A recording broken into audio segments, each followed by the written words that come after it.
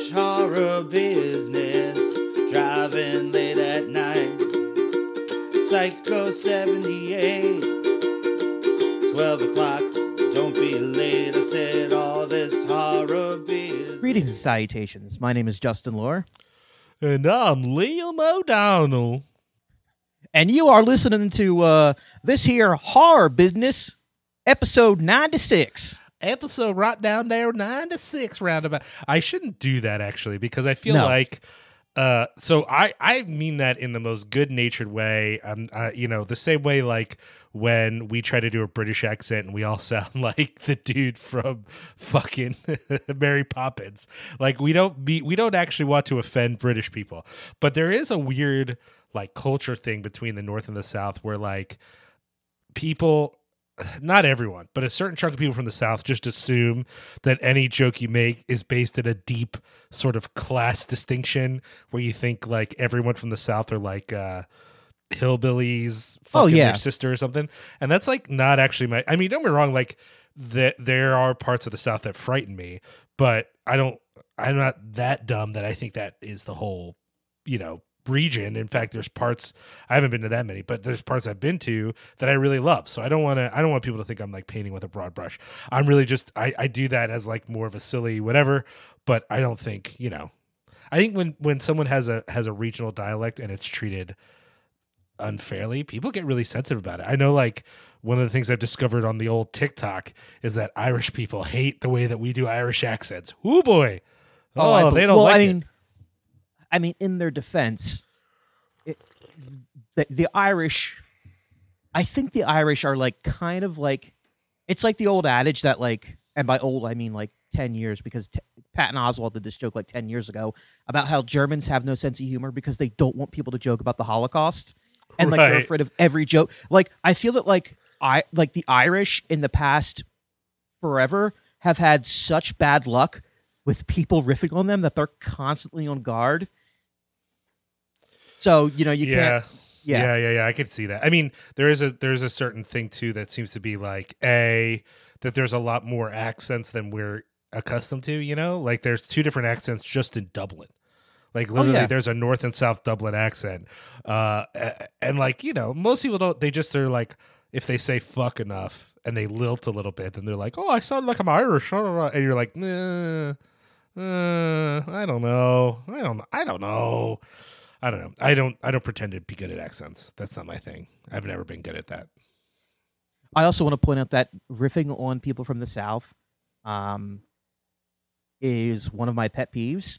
Not because I have any deep love of the South, and not because I actually hate Dixie culture. But I actually, as like a person who's familiar with class history, I have a sort of I'm ready to kill in defense of the history of Appalachia is what I'm trying to say. Okay. I hear that. I get that. So, horrible accents aside, this episode is, it's a bit of a stretch when it comes to connecting things. We are going to be doing 1979/81's Island of the Fishmen, also known as Screamers, and then we're going to do 1995's film Screamers, also known as Screamers. I mean, look, it's a stretch in the topic. The reality is both films are named Screamers. I do think it was funny. I did this thing where I posted both posters and I said pick your fighter, and I think just a lot of people don't know that Island of the Fishmen is also named Screamers. So the response I got most was just Screamers, and I was like, okay, which Screamers though? You can't just say Scream. Both the movies are named Screamers. So if you just say I choose Screamers, that's not really effective. He's not really communicating anything. The worst part about the Island of the Fishmen poster that bills it as, it's like the Roger. We'll talk about the history of this movie, but like where it's billed as Screamers, the coolest thing about that, it's like watch as a man is turned inside out, and you're like, holy shit. And combined with that image, you're like, this could be fucking awesome. And that just doesn't happen. No one gets turned inside out in that movie. I mean, it's a fine movie, as we'll talk about, but also, I want to point out, I'm not going to let you off the hook. How was Screamers The Hunting, released in 2009 with our man Stephen Amell? I mean, we can talk about that further into the episode, but I'll just prelude here and say Screamers of Hunting was literally, they were like, what if we did Screamers again, but this time it was bad? Oh, okay. I mean, even the idea, like in the movie, there's this whole thing where it's like, what if the Screamers evolve to be more human? And you're like, yeah, that's what happened in the first movie. What are you doing? Yeah, How is it this? really sucks. They kind of dive into that in the first movie. Yeah, like That's kind of the plot. how are we covering this again? And there's it gets worse. The whole thing. It would be like in the Terminator if they were like in Terminator 2 if they were just like, what if the machines sent a Terminator back in time to kill the mother of the human resistance? Well, and the whole point of the first Screamers is that no one on Earth really cares about these motherfuckers on this planet. That like whatever the reality is, no one cares about them. They don't matter.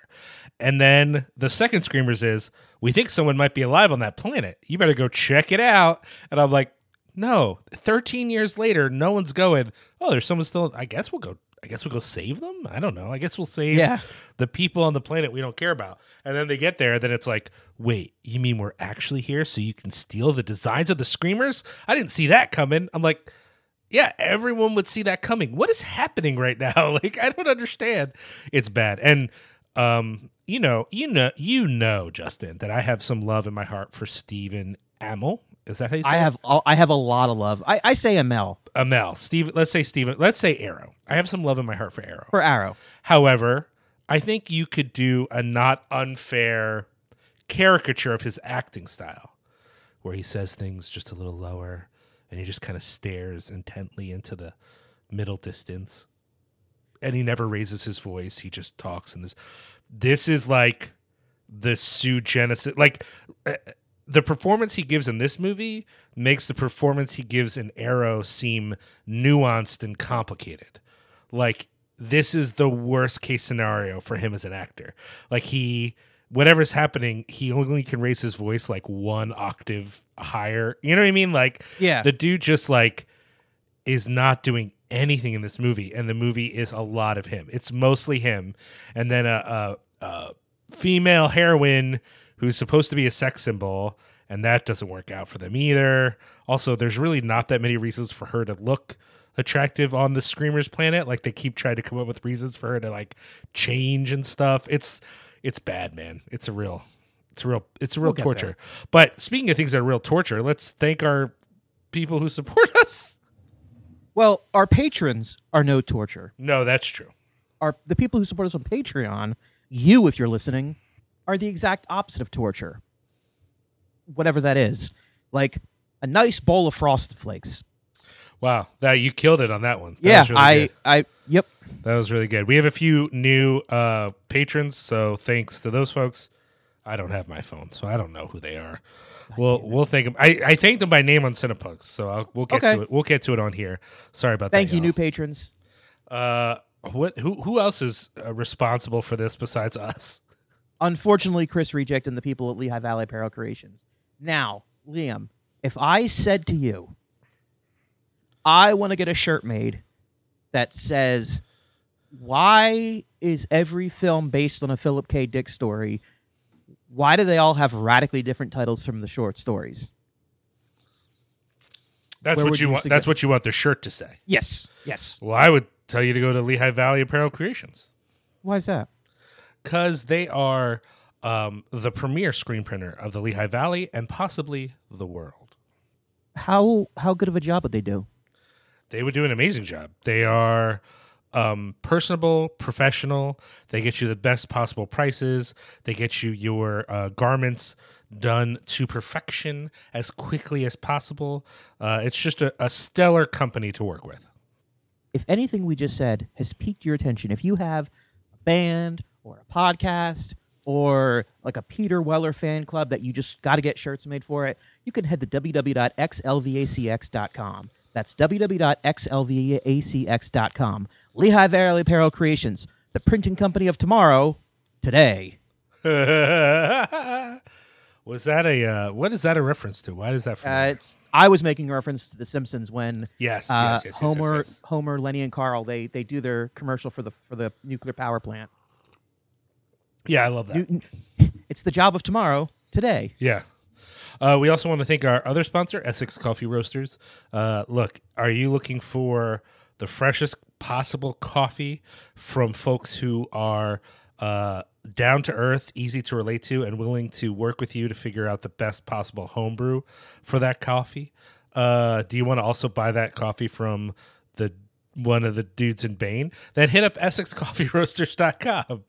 You can also, with the code Cinepunx, CINEPUNX, get 10% off your order. Come on. Look, y'all, we know you drink coffee. You drink coffee, and sure, you're probably drinking something like a Starbucks something or other, or some Cafe Bustelo or Starbucks? whatever. What do I look like, John Rockefeller over Yeah, here? exactly.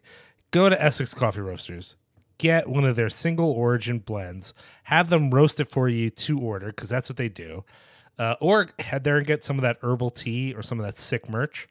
And when you're on your way out, put in that code, man. Put in that Cinepunx 10%. code. 10% off. 10%. Essex Coffee Roasters. Nobody died as a result of their coffee. Fair. Yeah, good point.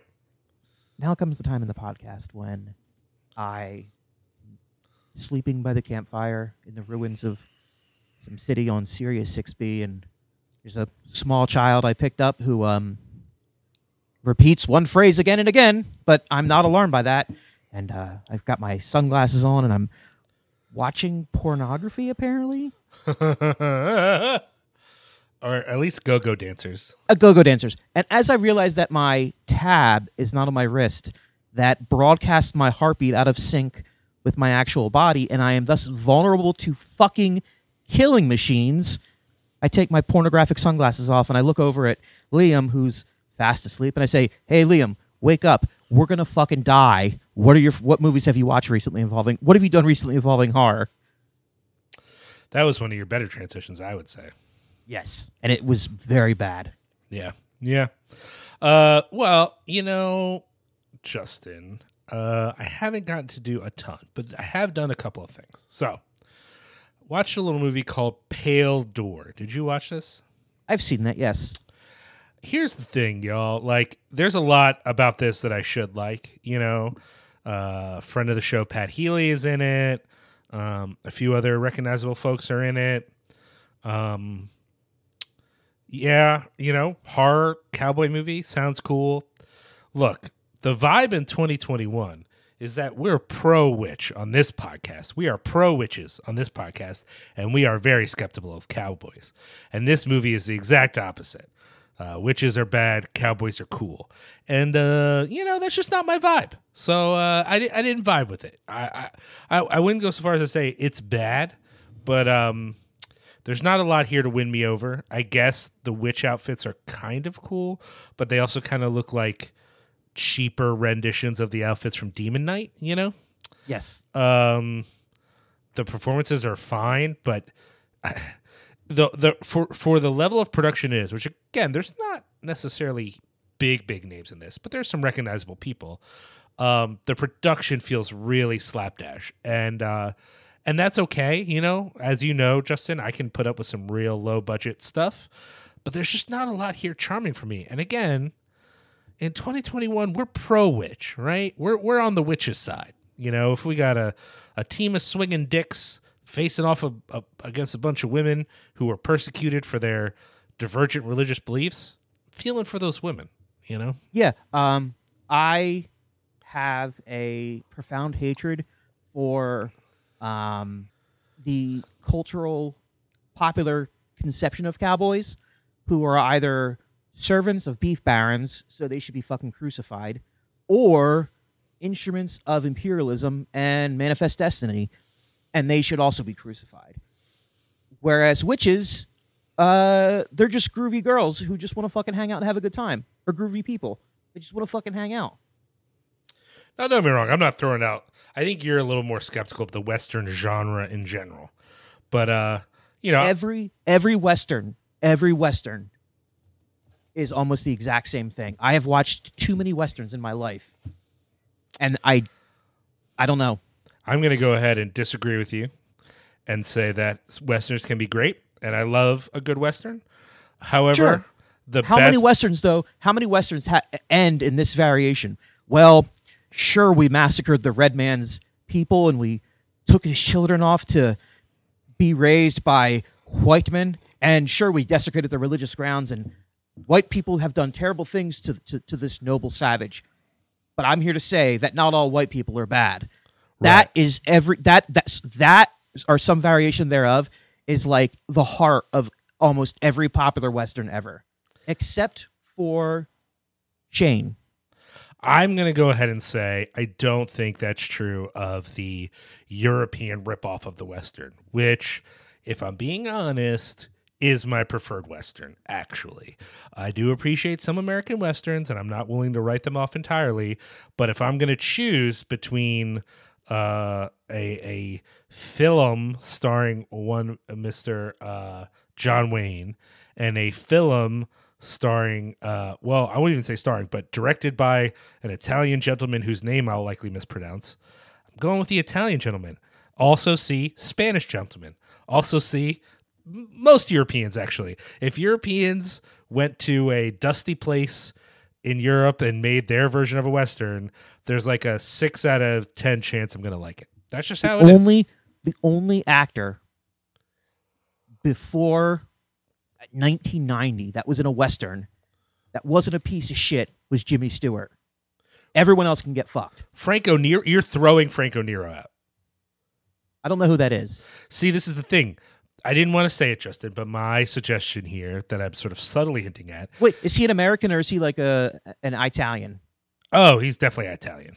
Okay, yeah, I'm saying. Oh, I should have prefaced it with American actors. Oh, like yes, John yes, Wayne, yes, your yes, Clint yes, Eastwood. Yes. Those fucking jerk offs. I mean, I do think like I get why some people have. It's worth acknowledging that people have mixed feelings on Clint Eastwood. That because of certain work that he's done, that people have affection for him. I think that affection does not erase A, that he was in some real bullshit, and B, I mean, let's not even take the fact that Dirty Harry seems like a bad idea. You know, maybe the first one's okay, but certainly the sequels are bad. But what about the monkey movies? Everyone who's obsessed with how tough and cool Clint Eastwood is just forgets about the fucking monkey movies. Like, that just didn't happen. And that, like, definitely happened. What monkey movies? Oh, all them. He has at least one, but I'm pretty sure it's multiple movies where it's him and a monkey hanging out. You don't know about the monkey movies? In theory, that sounds like a good time. No, those are a crime. Those are a crime against cinema. I don't accept them. I mean, honestly, I'll go on record and say that Gran Torino was one of the worst films I've ever seen. And anytime anyone defends that movie, I think they're pranking me. That's interesting. I don't think it's one of the worst movies I've ever seen. I think that I don't like it, but I think my reasons for not liking it are ideological. Like, I think that no matter what anyone says, it basically is a defense of your racist uncle. You know what I mean? Like, even before we get there, like, I don't need to include, like, I mean, you're not wrong. You're not wrong at all. That is like a defense of like the status quo, right? And like, you know, bullshit, get off my lawnism. Yeah, like Uncle Jerry, you know, drops the S slurs sometimes, but like, you know, he means well. It's like, no, fuck Uncle Jerry. I don't have. I get it. There is a burden for a lot of white folks where there's so much dirt that they can't just write it all off, or they have trouble with it. And I get that from a purely abstract point of view, but that's just like not where I'm at, and I don't have to be there. So, you know what I mean? Like, I mean, I guess I have to be there in the sense of like, you know, if you go back far enough, like, I'm sure I had relatives who during the Troubles killed some innocent people. Like, I just know that's probably true. But you know, that's not what we're talking about here. We're talking about a direct relative who occasionally says racist stuff that white people go, well, he's, you know, Uncle Mike or Aunt Charisse means well. And it's like, no, fuck that. I don't, you know, and that's what Gran Torino, you know, it's like, oh, well, given the chance, this character would make the right decision. And I'm like, stop. Likeable characters don't make the right, you know what I mean? Like, people you know in real life who are actually good people often make the wrong decision for whatever reason. Fear, doubt, whatever it is, greed. You know what I mean? Like, I'm uninterested in this, like, let's redeem the angry old white man trope. It's just not for me. You know what I mean? It's just not something I care about. And I will say, like, as much as I do think Clint Eastwood has been in some things that I very much like, we've also established on this podcast that while we understand why you might appreciate the art of someone who's gross, that doesn't make them not gross. And to me, Clint Eastwood is gross. Like, he's been gross. He continues to be gross. He's never redeemed himself from his gross politics. And I don't think that means like you have to hate Unforgiven per se, but don't like lift him up as a current director to me, knowing that he sucks ass. Yeah, he's terrible. Fuck him. Yeah. Anyway, so Pale Door was not my vibe. Again, friends are in it. I think it could appeal to some people. I'm not going to say it's a piece of shit or something like that, but like 2021, I want the same movie, but we're rooting for the witches. That's what I want. Yes. And I don't think that's too much to ask. Other than that, man, I don't think I've watched anything else horror related, which is like not my plan. Like I said this in the last episode. I try to like sneak in horror between watching other stuff for other podcasts, just so I can answer this question well for my man Justin, so he doesn't feel like I'm not watching horror. But I really don't think I had a lot of time to catch much before this recording, partly because I watched an unnecessary Screamers that I didn't need to watch. So I've watched 3 Screamers franchises or whatever. Anyways, Justin, what about you? The only horror thing I've watched was the Final Girl's newest episode was on the Argentinian film Terrified. Oh, or, sure. as they say, its native title, Aterrados. I tried to give that the old rewatch. It's scarier than I remembered, so I stopped watching it. Sure. But no, other than that, I haven't really watched, anything really. Like The Stand wrapped up. It was fine. Were you less excited on it towards the end? Because you were pretty excited at first. Well, how to say this without spoiling it? Without getting too far into like my weird aesthetic preferences for like the way that certain things feel in the Stephen King universe, this isn't a spoiler per se, but like if you've read the book The Stand or you've seen the miniseries from like the 90s, the way it ends, the way that's presented in the new miniseries, it looks the way I wish that it, like the entity It had looked in the new in the new It movie. The ending felt very unknowable and very Lovecraftian in a way that I was like, that is fucking awesome. Like this whole idea of the forces that are involved in The Stand, like the power behind Randall Flagg and the power behind Mother Abigail. Like, I like the idea that the power behind Mother Abigail isn't necessarily good. It's just opposed to the Crimson King, whoever you want to, you know what I mean? Like whatever power is backing Randall Flagg. And the way this miniseries ended, it kind of felt that like more elemental than moral, if that makes any sense. Sure. But the whole hyped up with a new ending written by Stephen King himself, actual fucking hot garbage. Actual hot garbage. Actual fucking bullshit. Indigenous person fetishization, magical Negro fetishization, actual horseshit. And this comes from someone who has defended Stephen King and his portrayal of Mother Abigail, because I don't feel that that's like a magical Negro character. Don't ask me to back that up because it'll take me too long. But no, the new ending they tacked on was just fucking not good. Yeah, I do wonder to what extent when we are trying to diversify, but only through white artists, I think sometimes we will risk into the future that kind of fetishization where we instrumentalize things we don't really understand, and we end up having like, you know, the magical native character or the... Well, I mean, I think in the case of Mother Abigail, I do think that Stephen King's intent was to kind of flip the whole idea of like representing the light is this old black woman and representing the dark is this like literally monstrously handsome white guy. Like, I think that was his intent there, and any sort of like magical Negro trope, I don't think was on purpose. Like, I don't think his intent was like black people have magic powers.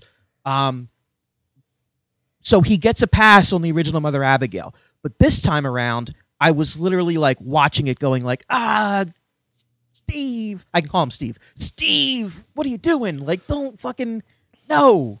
Get the fuck out of here, man. This is how I kind of feel on that.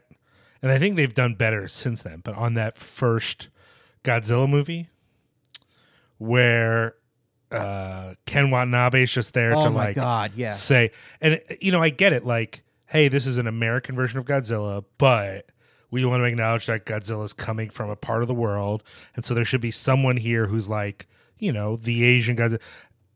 It's too isolating. You know what I mean? It's too, and so that you only go to that dude so he can say stuff very quiet and intense because he's the wise Asian, and it's just like, it doesn't work. I think in the next movie, I think they used him a little bit more, but I like the thing that he did the best in the next movie. Yeah, is when he made pulled out that pocket watch and it's like, you see that stopped ticking at 8:06 a.m. on August 6th, 1945 when they dropped the bomb on Hiroshima. This was my dad's watch. Like, when I first saw that, I was like, fucking yes. Like, right there. That's sort of like, don't forget America. Don't forget what these movies are about. Like, just in case you forgot. But they do, though. Like, this is the issue for me, though, that will continue to be a thing with all of these movies, is that there are central anxieties behind these films that we just can't get at it. Young folks, and I mean even our age when I say young folks, don't really understand the anxiety going on in Godzilla. I'm glad they don't completely understand the anxiety going on in King Kong, because my feelings on the original King Kong are, people are going to yet again accuse me of being an SJW or some shit, but it's fine. I feel the same way. Yeah, it's about being afraid of black people. You know what I mean? Yeah, like that's what King exactly Kong's what it's about. Yeah, that's entirely what it's about. And so trying to modernize it is always hard. And so these movies are trying to get around it and playing off more of our general fear of apocalypse and being out of control. But I don't know that they get there. They inevitably end up being these nostalgia things, and that's fine. Like, I'm nostalgic for those movies. More Godzilla than anything King Kong related, but still, I do feel that nostalgia, so I get it, and I'm okay with it. But trying to tie them to something deeper, I don't know if it's useful. I don't know. Yeah. I don't know. Other than that, this isn't horror related, but it was terrifying to watch. I watched Judas and the Black Messiah last night, and it was amazing. Yeah, I've been wanting to watch it, but also kind of like, so I talked about this on Cinepunks, but I'll mention it here. I watched One Night in Miami, which is like not even close to as intense as that movie, but it does very much have Malcolm X in it, and in the movie, Malcolm X is talking to.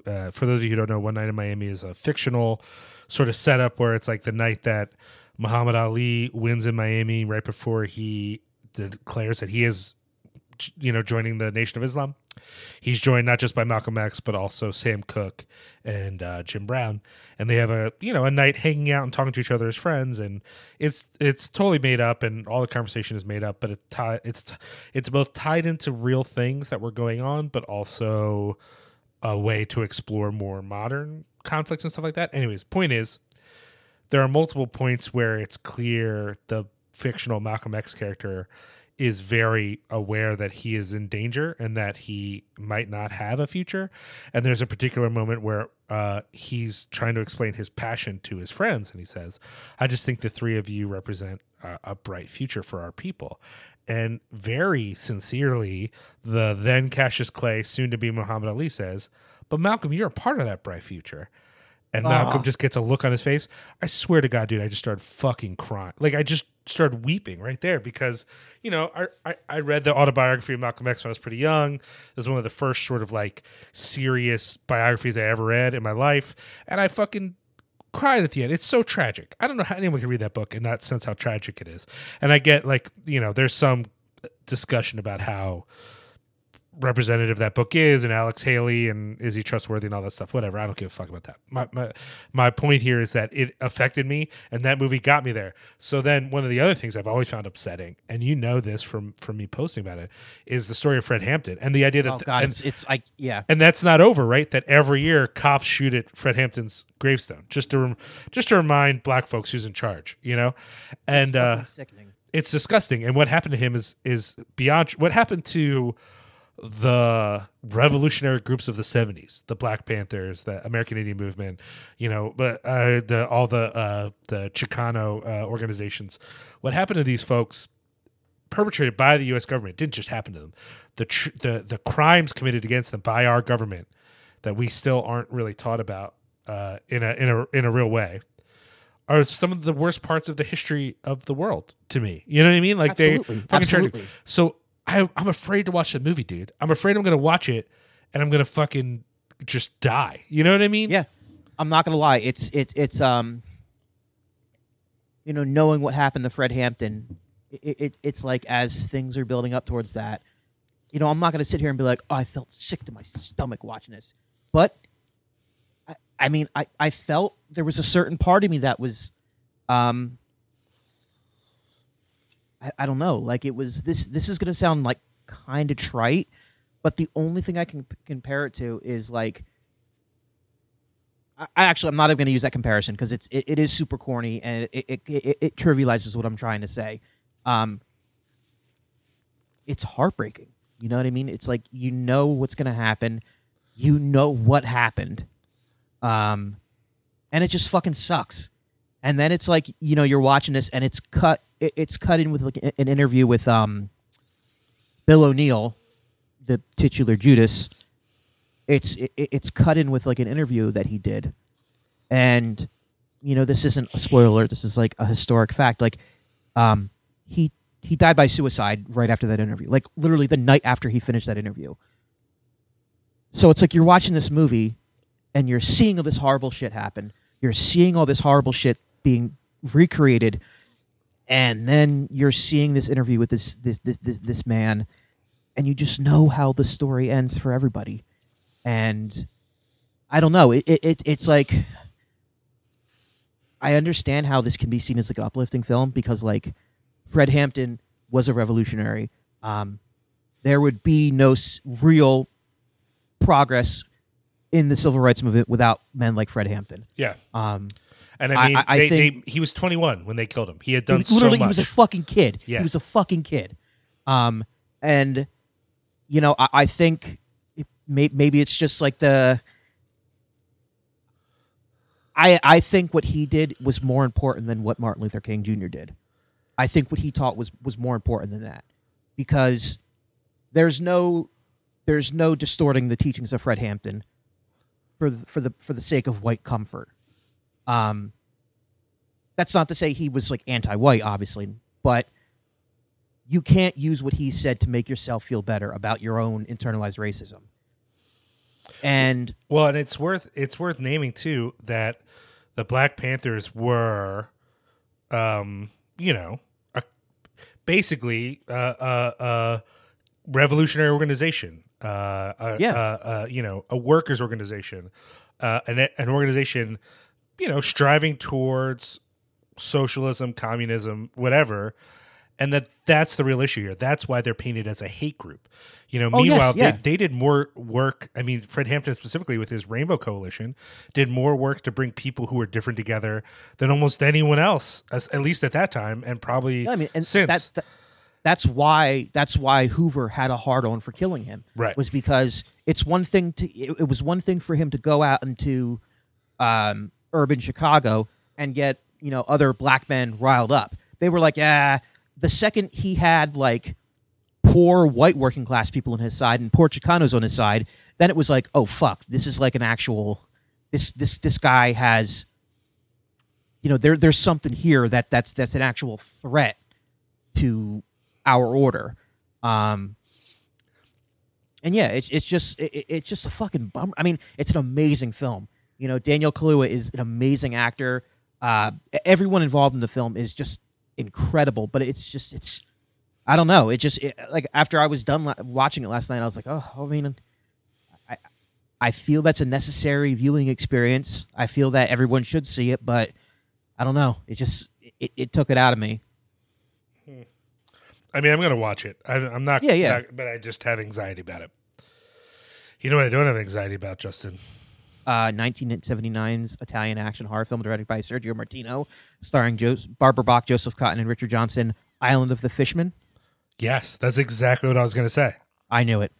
We're going to take a quick break. When we come back, we're going to talk about 1979's Italian action horror film directed by Sergio Martino, Island of the Fisherman, later recut by the fucking king, Roger Corman, as Screamers. We'll be right back. This year, thousands of women will be targets of violent sexual assaults. In some cases, the attackers won't be human. Something waits in the dark. From the icy blackness comes an unearthly, inhuman horror rising up to seek the warm blood, the soft flesh. Something waits in the dark. Something monstrous. Something evil. Something only part human, living to satisfy its unspeakable cravings and unnatural lusts. They feed on fear. They thrive on terror. The night is the hunting ground and women are the prey. Who will satisfy them next? If it finds you, pray.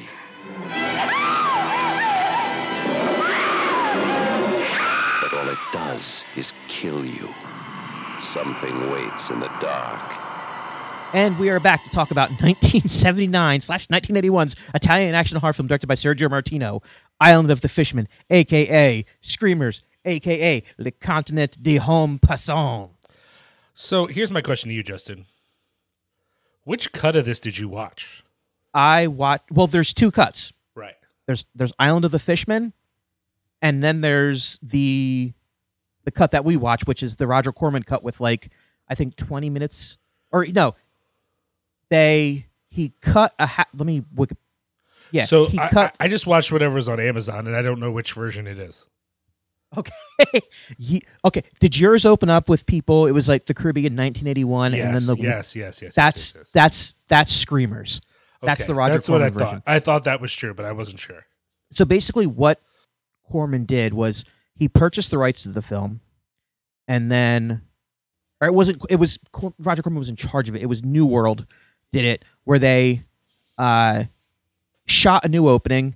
They cut about a half hour, and they replaced it with 20 minutes in, or something. Some weird thing where they cut a bunch of shit, filmed a bunch of new stuff for it.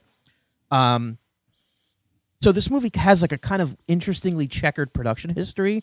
Sure. I'm not going to say it suffered. I mean, I can't imagine that the original was, amazing or any worse than this. But either way, I fucking love this movie. This movie was such a goddamn blast to watch. I mean, I'm really curious to watch the original cut. I like Martino a lot, and so I imagine I would like his cut too. But What else has he done? Arizona Cult Returns, The Strange. Oh, he did a bunch of giallo. Dude, he did fucking Your Vice is a Locked Room and Only I Have the Key. Right. All the Colors of the Dark. and Torso. Yeah. No. The That's Visitor. what I'm saying. That's why I wanted to get my thing was, y'all. I know he did a bunch of giallo, but I'm always like, okay, Martino did a bunch of these giallo. Which ones did he do? And it's like you could really look at his, not even counting Torso, but his other gialli as sort of a cycle. And that there are certain themes. If anyone out there who has the Your Vice is a Locked Room and Only I Have the Key Blu-ray that came out from Arrow, there's a really good audio essay on it about Martino and about his directing and his cycle. He has these three sort of very urban giallo that he did, and There's like certain themes and stuff. I wish I could remember exactly what he said, but they're different than his style, and the themes he explored were different than some of the other Gialli. He kind of has his own vibe with stuff. Anyway, so I like him a lot, and of course, Torso is that perfect, to me, that perfect bridge movie where Gialli.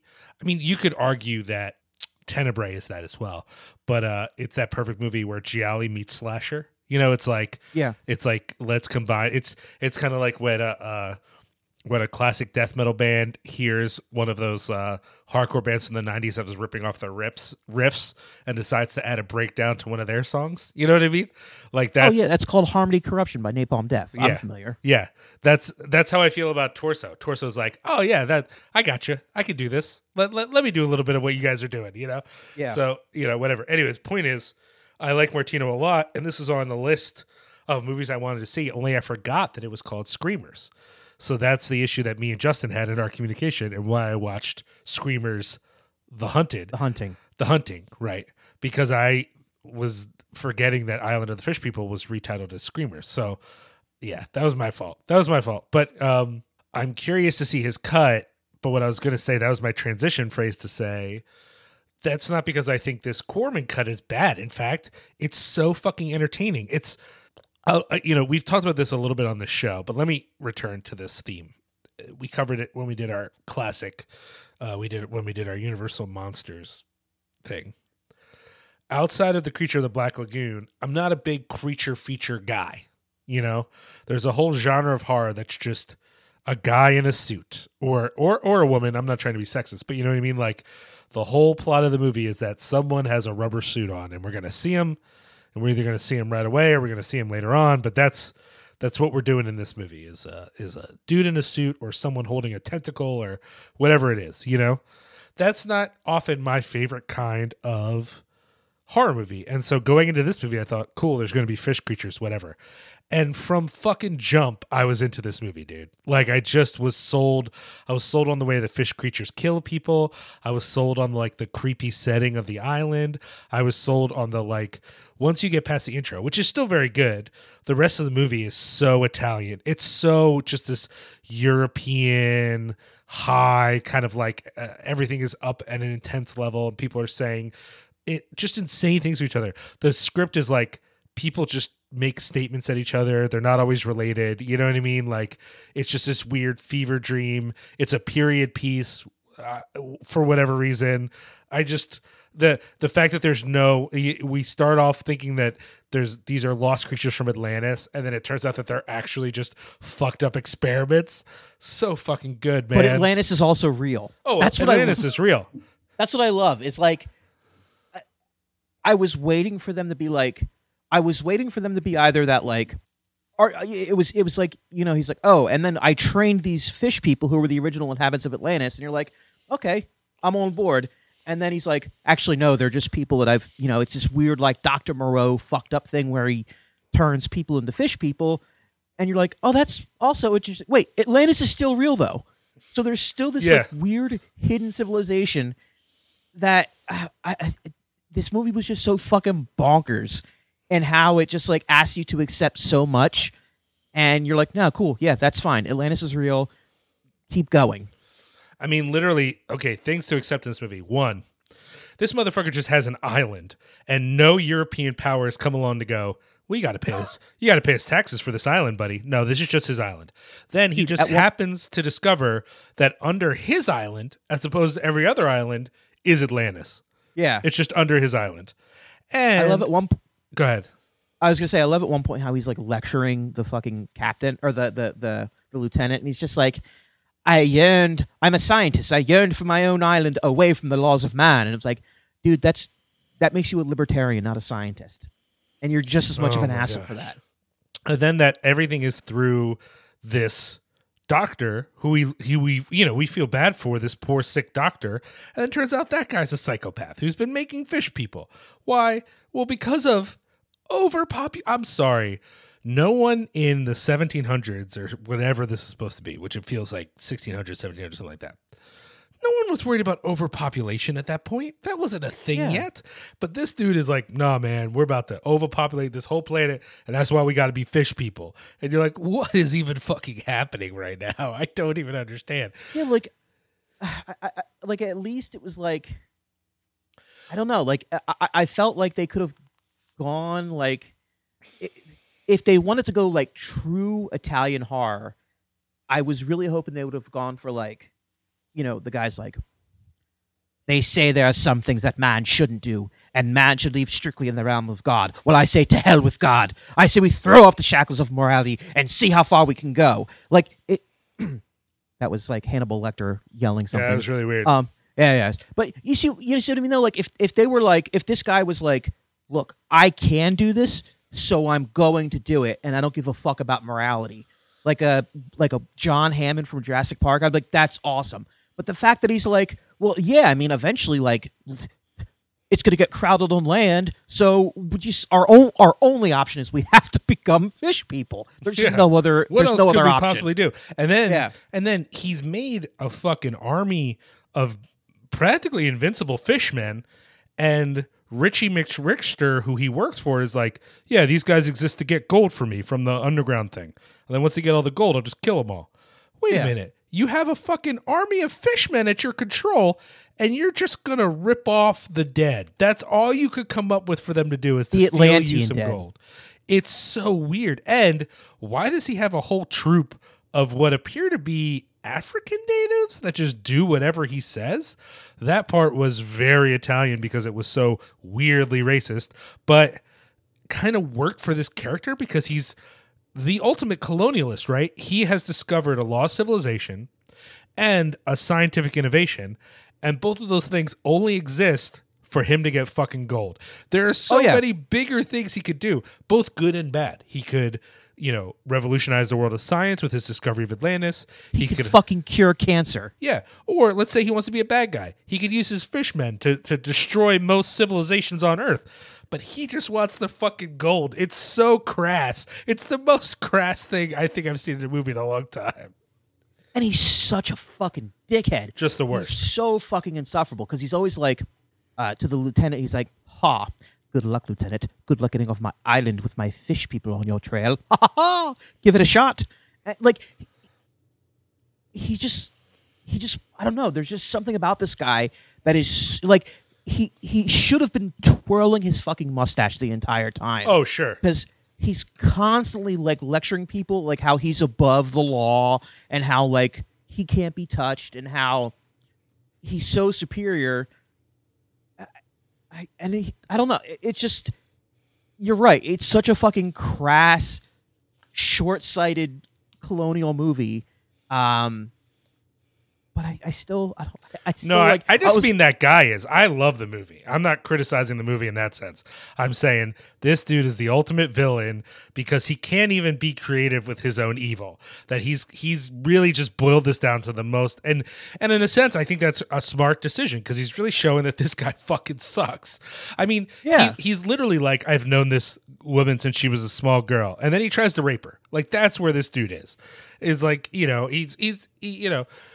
he's like a father figure to this girl in some ways, right? Like he's known her since she was a child, and then he wants to take advantage. He has the amount to which he's willing to push these folks who just serve him for no discernible reason. He just starts shooting them when they disobey. Like it's crazy, and then he lets them fight the fish people. It's anyways. It sounds like I'm complaining, I guess, but that's not what I'm doing. This movie is really fun. I think partly it's like there's a lot of affectations here that are common to Italian horror that I think a shorthand for it would be Fulciisms, but I actually think they're more common than that. They're things that you could associate with a lot of gialli. There's like that sense of mystery, like what's actually going on here is really basic. There are fish monsters.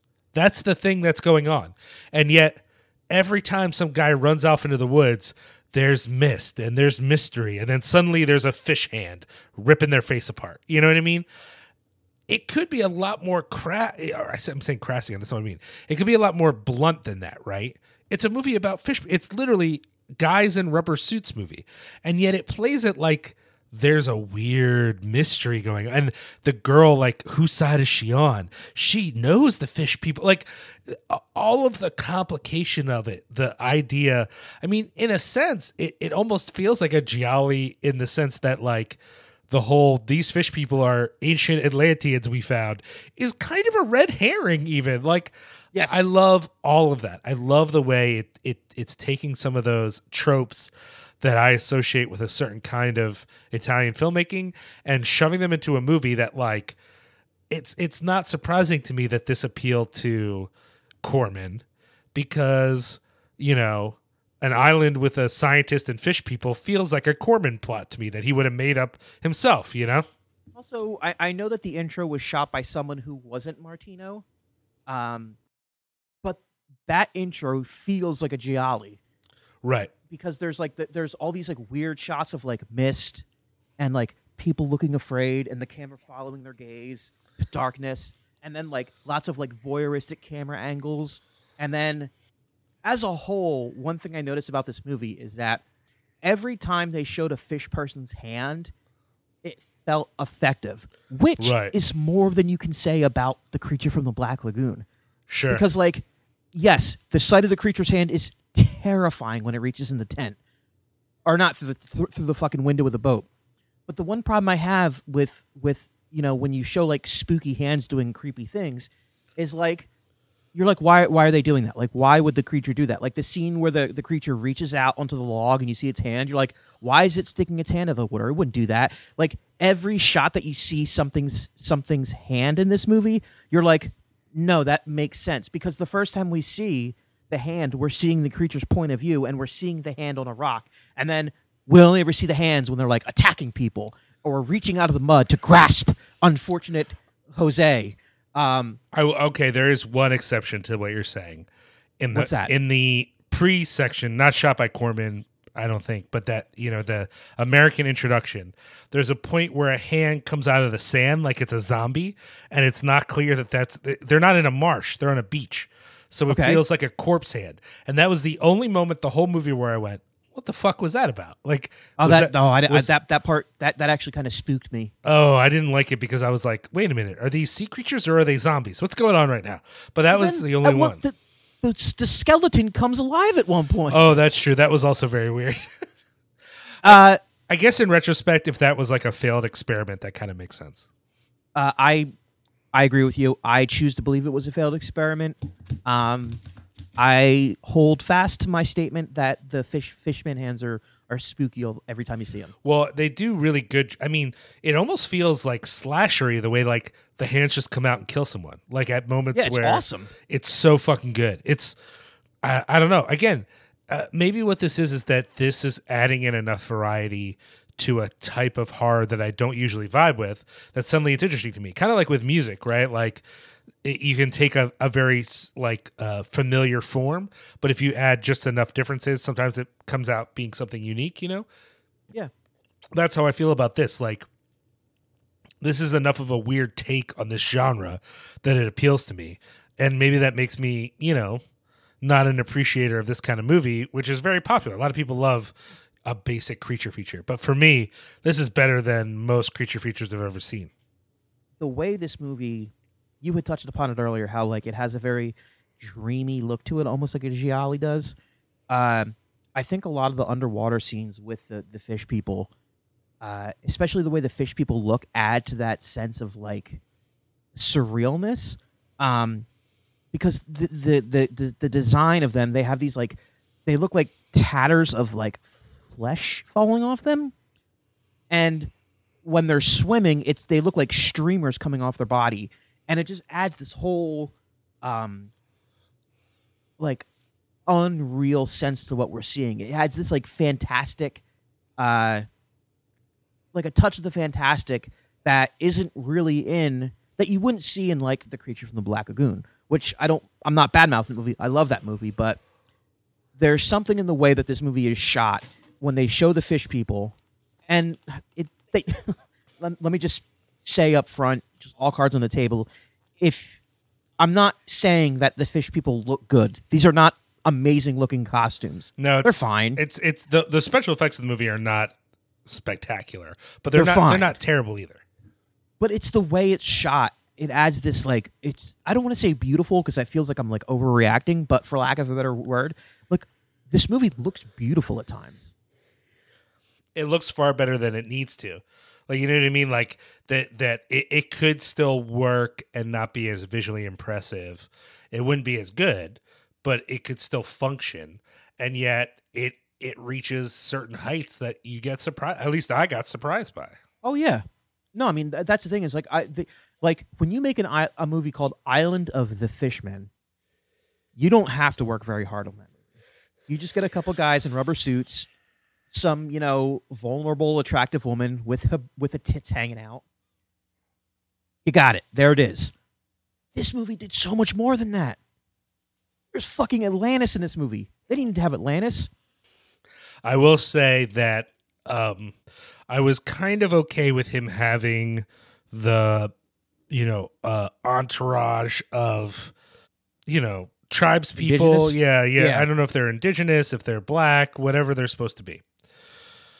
The voodoo angle felt superfluous to me. Yes, I was going to say that. It's the one part of the movie that I'm kind of like, I get, anyone who's familiar with Italian movies know that, or probably a few different European films, but let's just say Italian movies. They're kind of fascinated by parts of the world that have been a part of the colonial imagination. Let's put it that way. And so I'm not surprised that there is some fetishization of that in this film, but when it becomes really clear that the voodoo is just window dressing and it has nothing to do to move the story forward, it makes it feel kind of gross. It's kind of like we're on an island. There's some, black folks or brown folks, whatever, the director had in mind here. Let's just throw voodoo in there. And it doesn't matter. It's just there to give the island texture. And I don't like that. Yeah, I mean, they could have. I kept expecting them to work it in somehow. Like, there's the scene where the daughter is like presenting the fish people with their drug that they keep them addicted to. I kept expecting that to be somehow worked into like some sort of like voodoo ritual, or maybe even that like the doctor was using voodoo as to explain, I can transform people into like fish people through the magic of voodoo. But I mean, that would have been offensive. Like, that's offensive. But the fact that they just were like, yeah, voodoo, and they just like threw it in there, that's actually more offensive to me than than it would be if they just had been like, if it was just like a trick they were using to keep the natives in line. Far more. It's literally, they're just like, we're on an island. There's some not white people here. We got to have voodoo. We just got to do it, or else it doesn't feel like we're on an island. It's very, it's strange. I guess it's not strange. It's not surprising when people do things that are racist. So I shouldn't be surprised. But yes, it is, to my taste, the only unpleasant. I mean, obviously any sexual assault is unpleasant, but I think in the film it doesn't happen. It's just sort of like a threat. And that doesn't get under my skin as much as a film that would actually have a sexual assault in it. So that leaves the voodoo as the one thing for me that is distasteful about this movie. Agreed. It doesn't ruin it. I don't want to discourage people from watching it because voodoo's in it, but you're watching it going, if that wasn't here, this would be pretty high up my list. Again, it's not amazing cinema, but there's a certain kind of effective joy that you can get out of a well-done B movie, and this is right there. It's firing at all cylinders. It's really working. It's a shame that the only people who have seen this movie are the people who made it and you and I. Because I think this movie is as effective as anything Fulci did.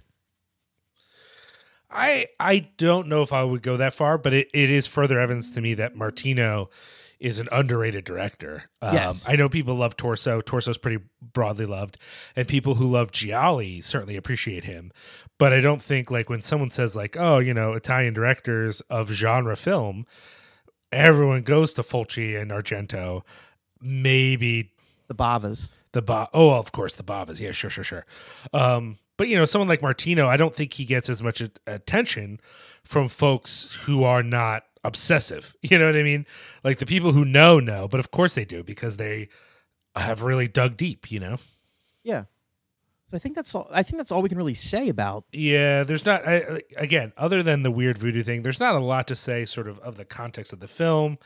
I do always kind of like the whole like prisoners outside of the whatever situation, but you know, there's really only one prisoner who's like a human being. So that's, you know, whatever. But but you know, it's I don't know. I found it a pretty fun movie to watch. I don't know that you need to write a dissertation on it, but if you're looking for a fun sort of like throw on with when you can hang out with friends again, I would very much recommend this.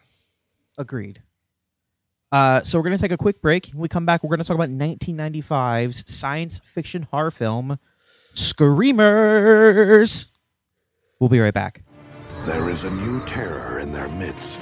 Call it a screamer. It was developed for us by Alliance on Earth to neutralize the war on the ground here. How do you know it's dead? They yanked this brain out. Pretty smart. Yeah, maybe too smart. This one seems to have modified itself. It was designed to protect them from their enemies until it turned its sights on them. Are they alive? No one knows. They make themselves now. I heard the screaming, and then it got very quiet. Nothing except the smell of death.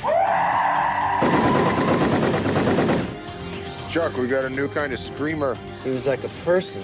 What are they supposed to look like? Oh, you mean who are they supposed to look like? They're smarter now. That's how they get into our bunkers. Once it gets inside, that's when the killing starts. Now, the only way to tell man He's one of them. from machine is by the sound of their scream.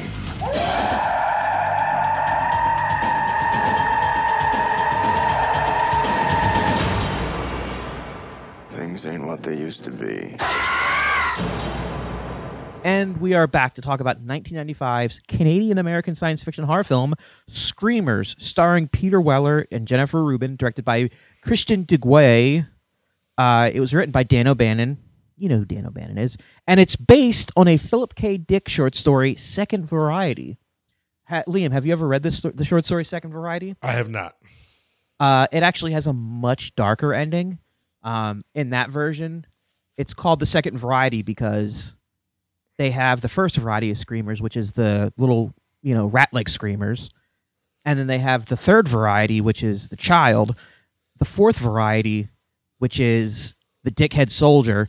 And at the very end, he finds out that the second variety is actually that woman.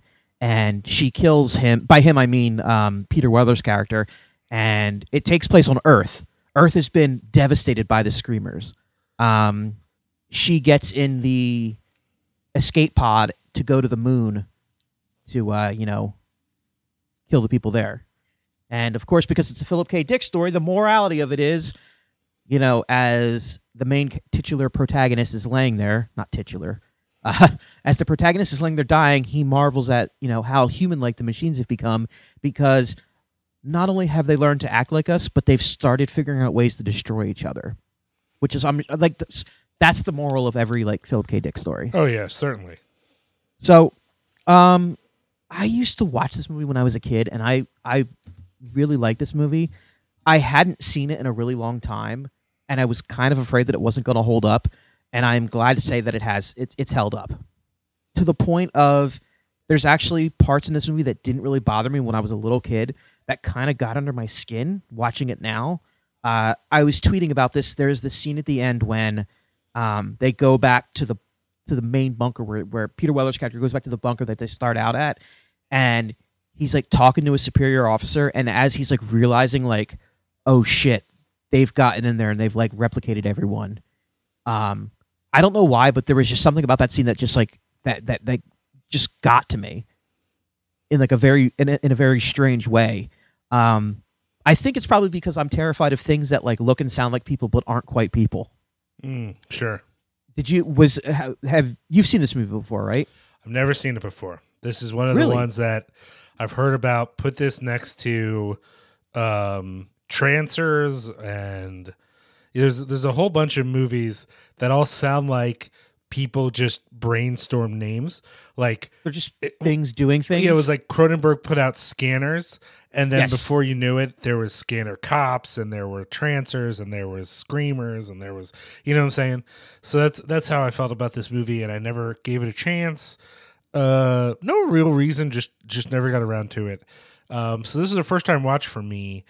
It really reminded me, not in a direct way, but in an abstract way, of Split Second. In that, Okay, yeah. in that it is the sort of 90s film that is high concept, but it just can't execute at the level of the idea. Like, I feel like a lot more time is spent working out the various backstories and dynamics of the world that we're in, and Yes. not all of the movie works. So, like, a lot of the early stuff is kind of slow. Some of the stuff on the way through is, like, just not great. You know, it's just, it's not bad, but it's kind of like low budgety, trying to make it work. How do we sort of make these things kind of scary? There's a real effort to, like, give you the idea, like, well, they've taken over the whole planet, and yet there's large sections of time where, like, there just aren't any screamers, you know, and then suddenly there's a million screamers, you know what I mean? So Yeah. and that's not like a huge diss per se. It's just the difficulty of figuring out how you make this concept work. And again, knowing it's from a Philip K. Dick story, it makes sense, right? Like, you are trying to rewrite this story in a way that you can make a bigger kind of movie, but this is not, y'all, $100 million, $200 million, you know what I mean? And it's not a CGI film. That wasn't really, there's some stuff in here, but it's not, that wasn't an option like it is in the 2000s. You know what I mean? So there's limitations of what they can do. And I think it's pretty effective. You know, the opening part where the guy is trying to bring the message and he's getting torn apart by the screamers. Yeah. That fucking works. That very That's much rough. works. Yeah.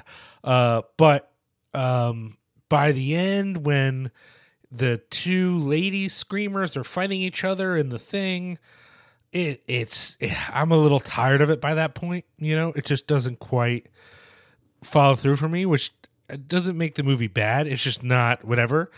But every time I would think about the idea of the movie, and not just the stuff that's directly taken from Philip K. Dick, I think even the additional stuff here is interesting. The idea that there's a Cold War between this alliance and the company, and that this planet is like basically like functions like South America did for us during the Cold War, you know, like that's where the Cold War becomes hot. I love that shit. All of that is actually really well thought out and interesting. But that doesn't make every part of the movie exciting. And some of the stuff, like, we made a reference, you made a reference earlier to, like, the porno glasses or the go-go dancer glasses. That whole scene was kind of dumb. Like, for me, it's just whatever. But as much as there are little things I can criticize, I think for anyone who's familiar with this is, to me, a style of 90s filmmaking. We have big ideas. We have a couple of name actors, but we don't have a ton of money. So we're going to put something together. It's going to live on video. It's not going to have a huge theatrical, if it had any theatrical at all, but it's going to play on cable, and you're going to be able to rent it from the video store, and we're going to make our money back. That's a whole genre of film. And if you're already familiar with those movies, this is one of the better ones. Like, obviously I have a little more affection for something like Split Second just because of Rutger Hauer. And we talked about that on that episode. People should go check it out if they haven't heard it. But Peter Weller is, he's doing pretty good in this movie. I appreciate him in this movie. And, the screamers are fucked up. The little kid screamers kind of fucked up. I think once we get to, like, the snarly soldier screamer, I'm a little like, okay, all right. That guy just sucks. I fucking hate that dude. Yeah, it's just, he was so, this is like the classic thing, right? So we're talking about how Island of the Fishmen has Italian flavors, right? This film almost had a red herring going on until you realize they weren't smart enough to have that fucking military dude be a red herring. Like, the whole time you're like, no, there's the fucking screamer guy. And then it's like, it can't be him. It's got to be the nice kid, because you wouldn't make it him. That's too obvious. And it's almost like the film's like, we know it's too obvious. That's why it is him. We reverse psychology to you. I do like how I want to talk about something that I really didn't like about this movie. Like, thematically, I do like the fact that one of the things that they're like, oh, we figured out who is who because like they tend to like repeat the same phrase. Like the Sure. little boy says Sure. like, "Can I come with you?" And then there's the one guy who's like the other strike breaker, and he keeps saying like, "Oh, get off my back." And they're like, "Yeah, are you sure you're not a screamer? You keep saying you get off my back." And meanwhile, like the dickhead soldier keeps fucking quoting Shakespeare, and like a lot. Like it's almost like annoying. And I kind of like the fact that it's like, oh, they don't have to say these. They don't have to get hung up on these like little catchphrases. Like they can fall back on, quoting a certain work or a certain author or something like that. I thought that was kind of interesting. And then like the fact that they were like, they say straight up like the second variety of screamer is a wounded soldier. And then like when they blow up the bunker at the end and that guy's laying on the ground going like, "Oh, someone help me. Someone help me." And like I had forgotten that guy actually ended up being like the screamer. So as soon as that happened, I was like, "Oh right, okay, that's actually." I thought that was like kind of cool how they came back with that. What I didn't like though, what I really didn't like about this movie, is that all of the human drama in this film that they lean into, that they deliberately manufacture. Because I think Peter Weller's sidekick, like that ace guy, like the grunt soldier, I think that dude is awesome. I think like the relationship he has with Peter Weller, I think that is like, that's good enough for me. There didn't need to be like romance in this movie. The fact that there's a screamer that develops feelings for humans felt so fucking unearned and cheap that it actually like took something away from me from watching this movie this time. It doesn't make sense. And I mean, it makes sense. I mean, like if you sit down and you really think about it, if you take the implications of the film to their logical end, it does make sense. But the movie doesn't do anything to earn that in the time it's given. I don't know that it does make sense. How does it make sense? Because they've become complicated enough that like suddenly they can understand human emotion. Nah, I don't buy it. I'm saying like if like I kind of let's say there's these machines that are like that they're, because they talk about when the one soldier's like, "Where do they come from?" They're like, "I don't know, they're underground." He's like, "Well, what are they doing down there?" Like building each other. And he's like, "How many are there?" He's like, "I don't know." They're like, "How do they do it?" He's like, "No one knows." Like I'm all in on there being like a machine that keeps creating copies of itself that just get better and better with each iteration. And I'm okay with eventually there being a machine that like thinks it's human. I just don't think this movie really like,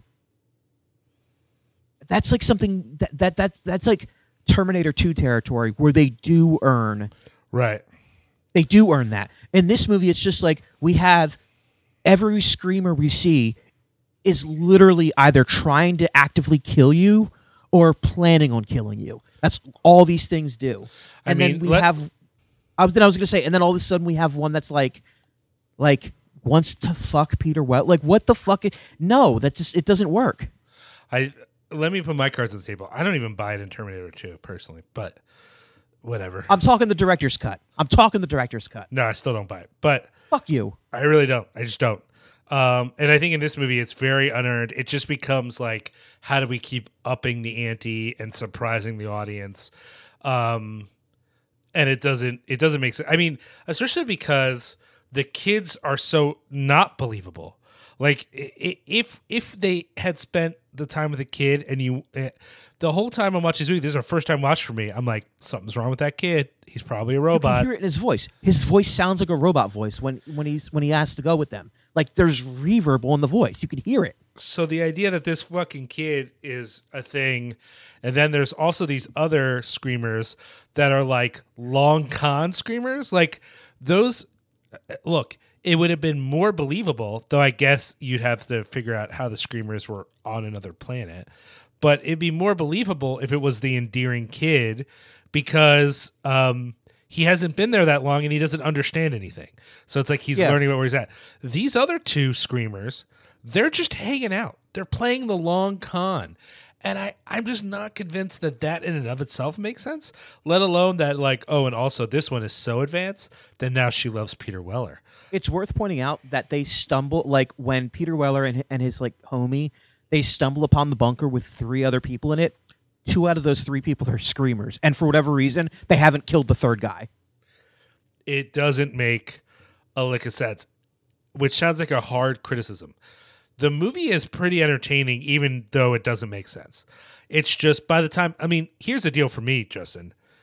Let's say that isn't the plot twist, and she's just a human he's trying to save, right? Yeah. I buy he's trying to save her. Even if she's a human, I don't buy that they're in love. They have not spent enough time together. So the idea that not only are they in love, but she's a fucking robot, fuck you. Like, it just doesn't work. I will say the greatest fucking betrayal of the sequel, by the way, is that we're meant to believe that he gets all the way to Earth and then kills himself on the way into the atmosphere. I guess because there was another screamer on the ship or something. Oh, because the teddy bear at the end of this one. He has the teddy bear with him? Yeah, that's the last shot of the movie. The camera pans down to the teddy bear on the floor, and it starts to move. Oh, I missed that. I didn't notice that. But even knowing that, yeah, what the fuck was one screamer going to do? Like, it lands, oh shit, there's a screamer there. They know how to kill these things. Like, there's just one. No, in the sequel, he's dead. He's long dead. But they discover the guy who invented the screamers. He's still alive. That's do the screamers have like weird Deltorian like vampire Blade 2 mouth jaws? Yes, the next generation of screamers do. Interesting. Yes. And predictable. Yeah, it's very. Anyway, sorry, we don't have to get into the shitty sequel, which is. I just can we talk about for a second how you had said how it's like it's kind of cool how this movie takes place. It's like a cold, not even it's a hot war on this planet that they're on, Sirius 6B. But they're trying to avoid a shooting war on Earth. On Earth, yeah, and it's not between countries; it's between like a union and a fucking mining company, essentially. Right.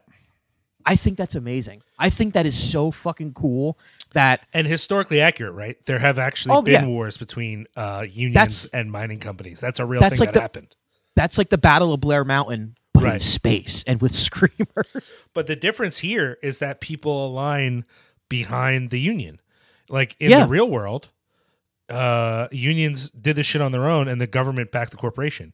In this world, not just the U.S. government, the world governments form an alliance because this corporation is so fucked and they're poisoning everyone.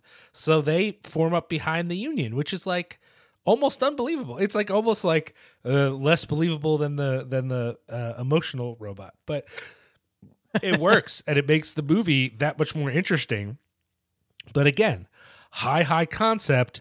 The execution isn't always there, y'all. Like if you're thinking like if you read the backstory of this on paper and then you're thinking you're gonna get some like super intricate plot, where that's just not where this movie is.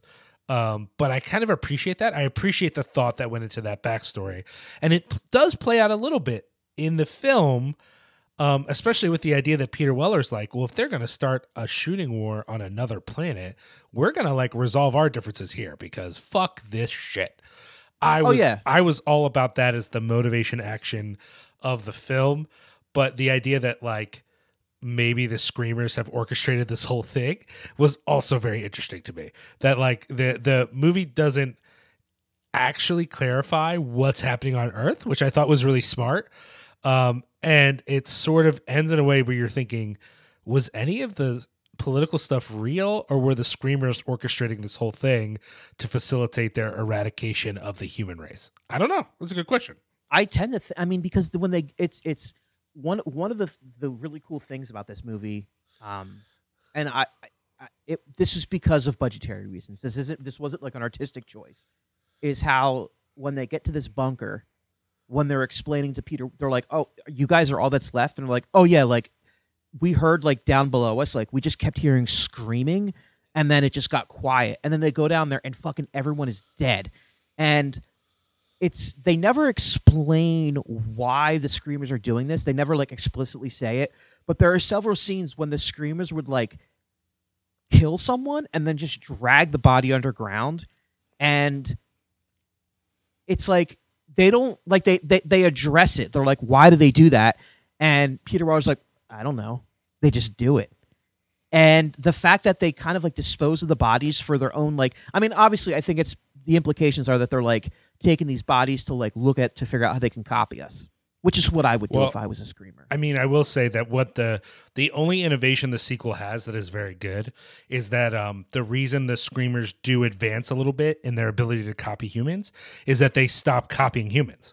They just become cyborgs. So like they're stealing all the bodies and all they do is replace the brain with screamer tech, and they put other things like most of your body is human, but aspects of it aren't, including the weird fucking mandible mouth. And so there's a horrifying moment. Again, most of the movie's stupid, but there is a horrifying moment where someone has sort of, let's say, screamered out, and they say to the person they're trying to kill, you know, they don't take all of you out of there, right? Like, I'm still in here, but I'm not in control. But I'll tell you what, I'm kind of enjoying myself. And it was one of the few insights that movie had, because for the most part it's trash. But I thought, oh yeah, what an elegant solution to the idea of why are they taking all the bodies? Parts. They need parts.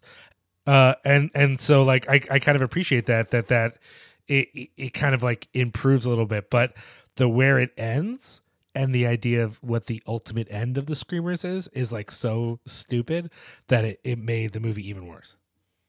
Anyone who has any other Screamers, the hunting related questions, you can send them direct to Liam at Liam Rules, RULZ, at Twitter. Okay, let's wrap up. Okay. You just put me on blast for people to talk about Screamers the hunting, so I'm ready Hey, to be you're done. the one who watched it. That's a can of worms that you opened. All right. Hey, this movie's pretty good. It's all you should watch it. It's a lot of fun. It has a few it's kind of a trope. One last thing I'll say, it's kind of a trope at this point. In 2021, it's a bit of a trope. I'm saying when that little kid walks up on Peter Weller and fucking screamers out in his fucking mouth and his gapes and his eyes roll back, that shit got me. That shit was still fucking creepy. Yeah, I mean, I don't know that the movie does enough to explain why they scream. No, they do, because it's scary. It's psychological warfare. They do it to fuck with people. I know. Whatever. It just felt like such a movie moment. I think it wouldn't have been that hard to come up with another reason. Look, I'm sorry that I pitched to you my pornographic parody of this movie called Creamers right before we start recording, and it upset you so much that you don't want to think about it. But you know what? It's my curse that I see everything as porn parodies. Can you just thank everybody for listening, please?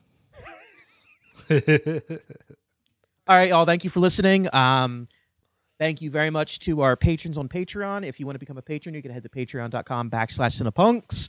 You can head to cinepunks.com for more episodes of this show and many other shows, including Cinepunks, Black Sun Dispatches, Tomb of Ideas, whole bunch of other shit.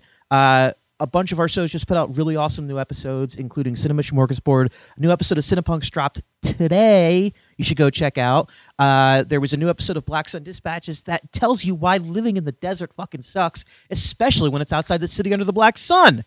There's also merch you can buy. You can buy Horror Business shirts.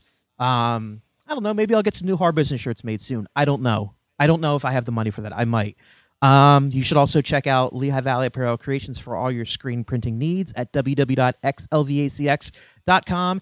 Essex Coffee Roasters for all your roasted coffee needs. EssexCoffeeRoasters.com. Enter promo code Cinepunks for 10% off. You can follow us on Instagram and Twitter at TheHorrorBiz666. And until next time, Ron Johnson is a cuck. He's a cuck, cuck, cuck, cuck, cuck.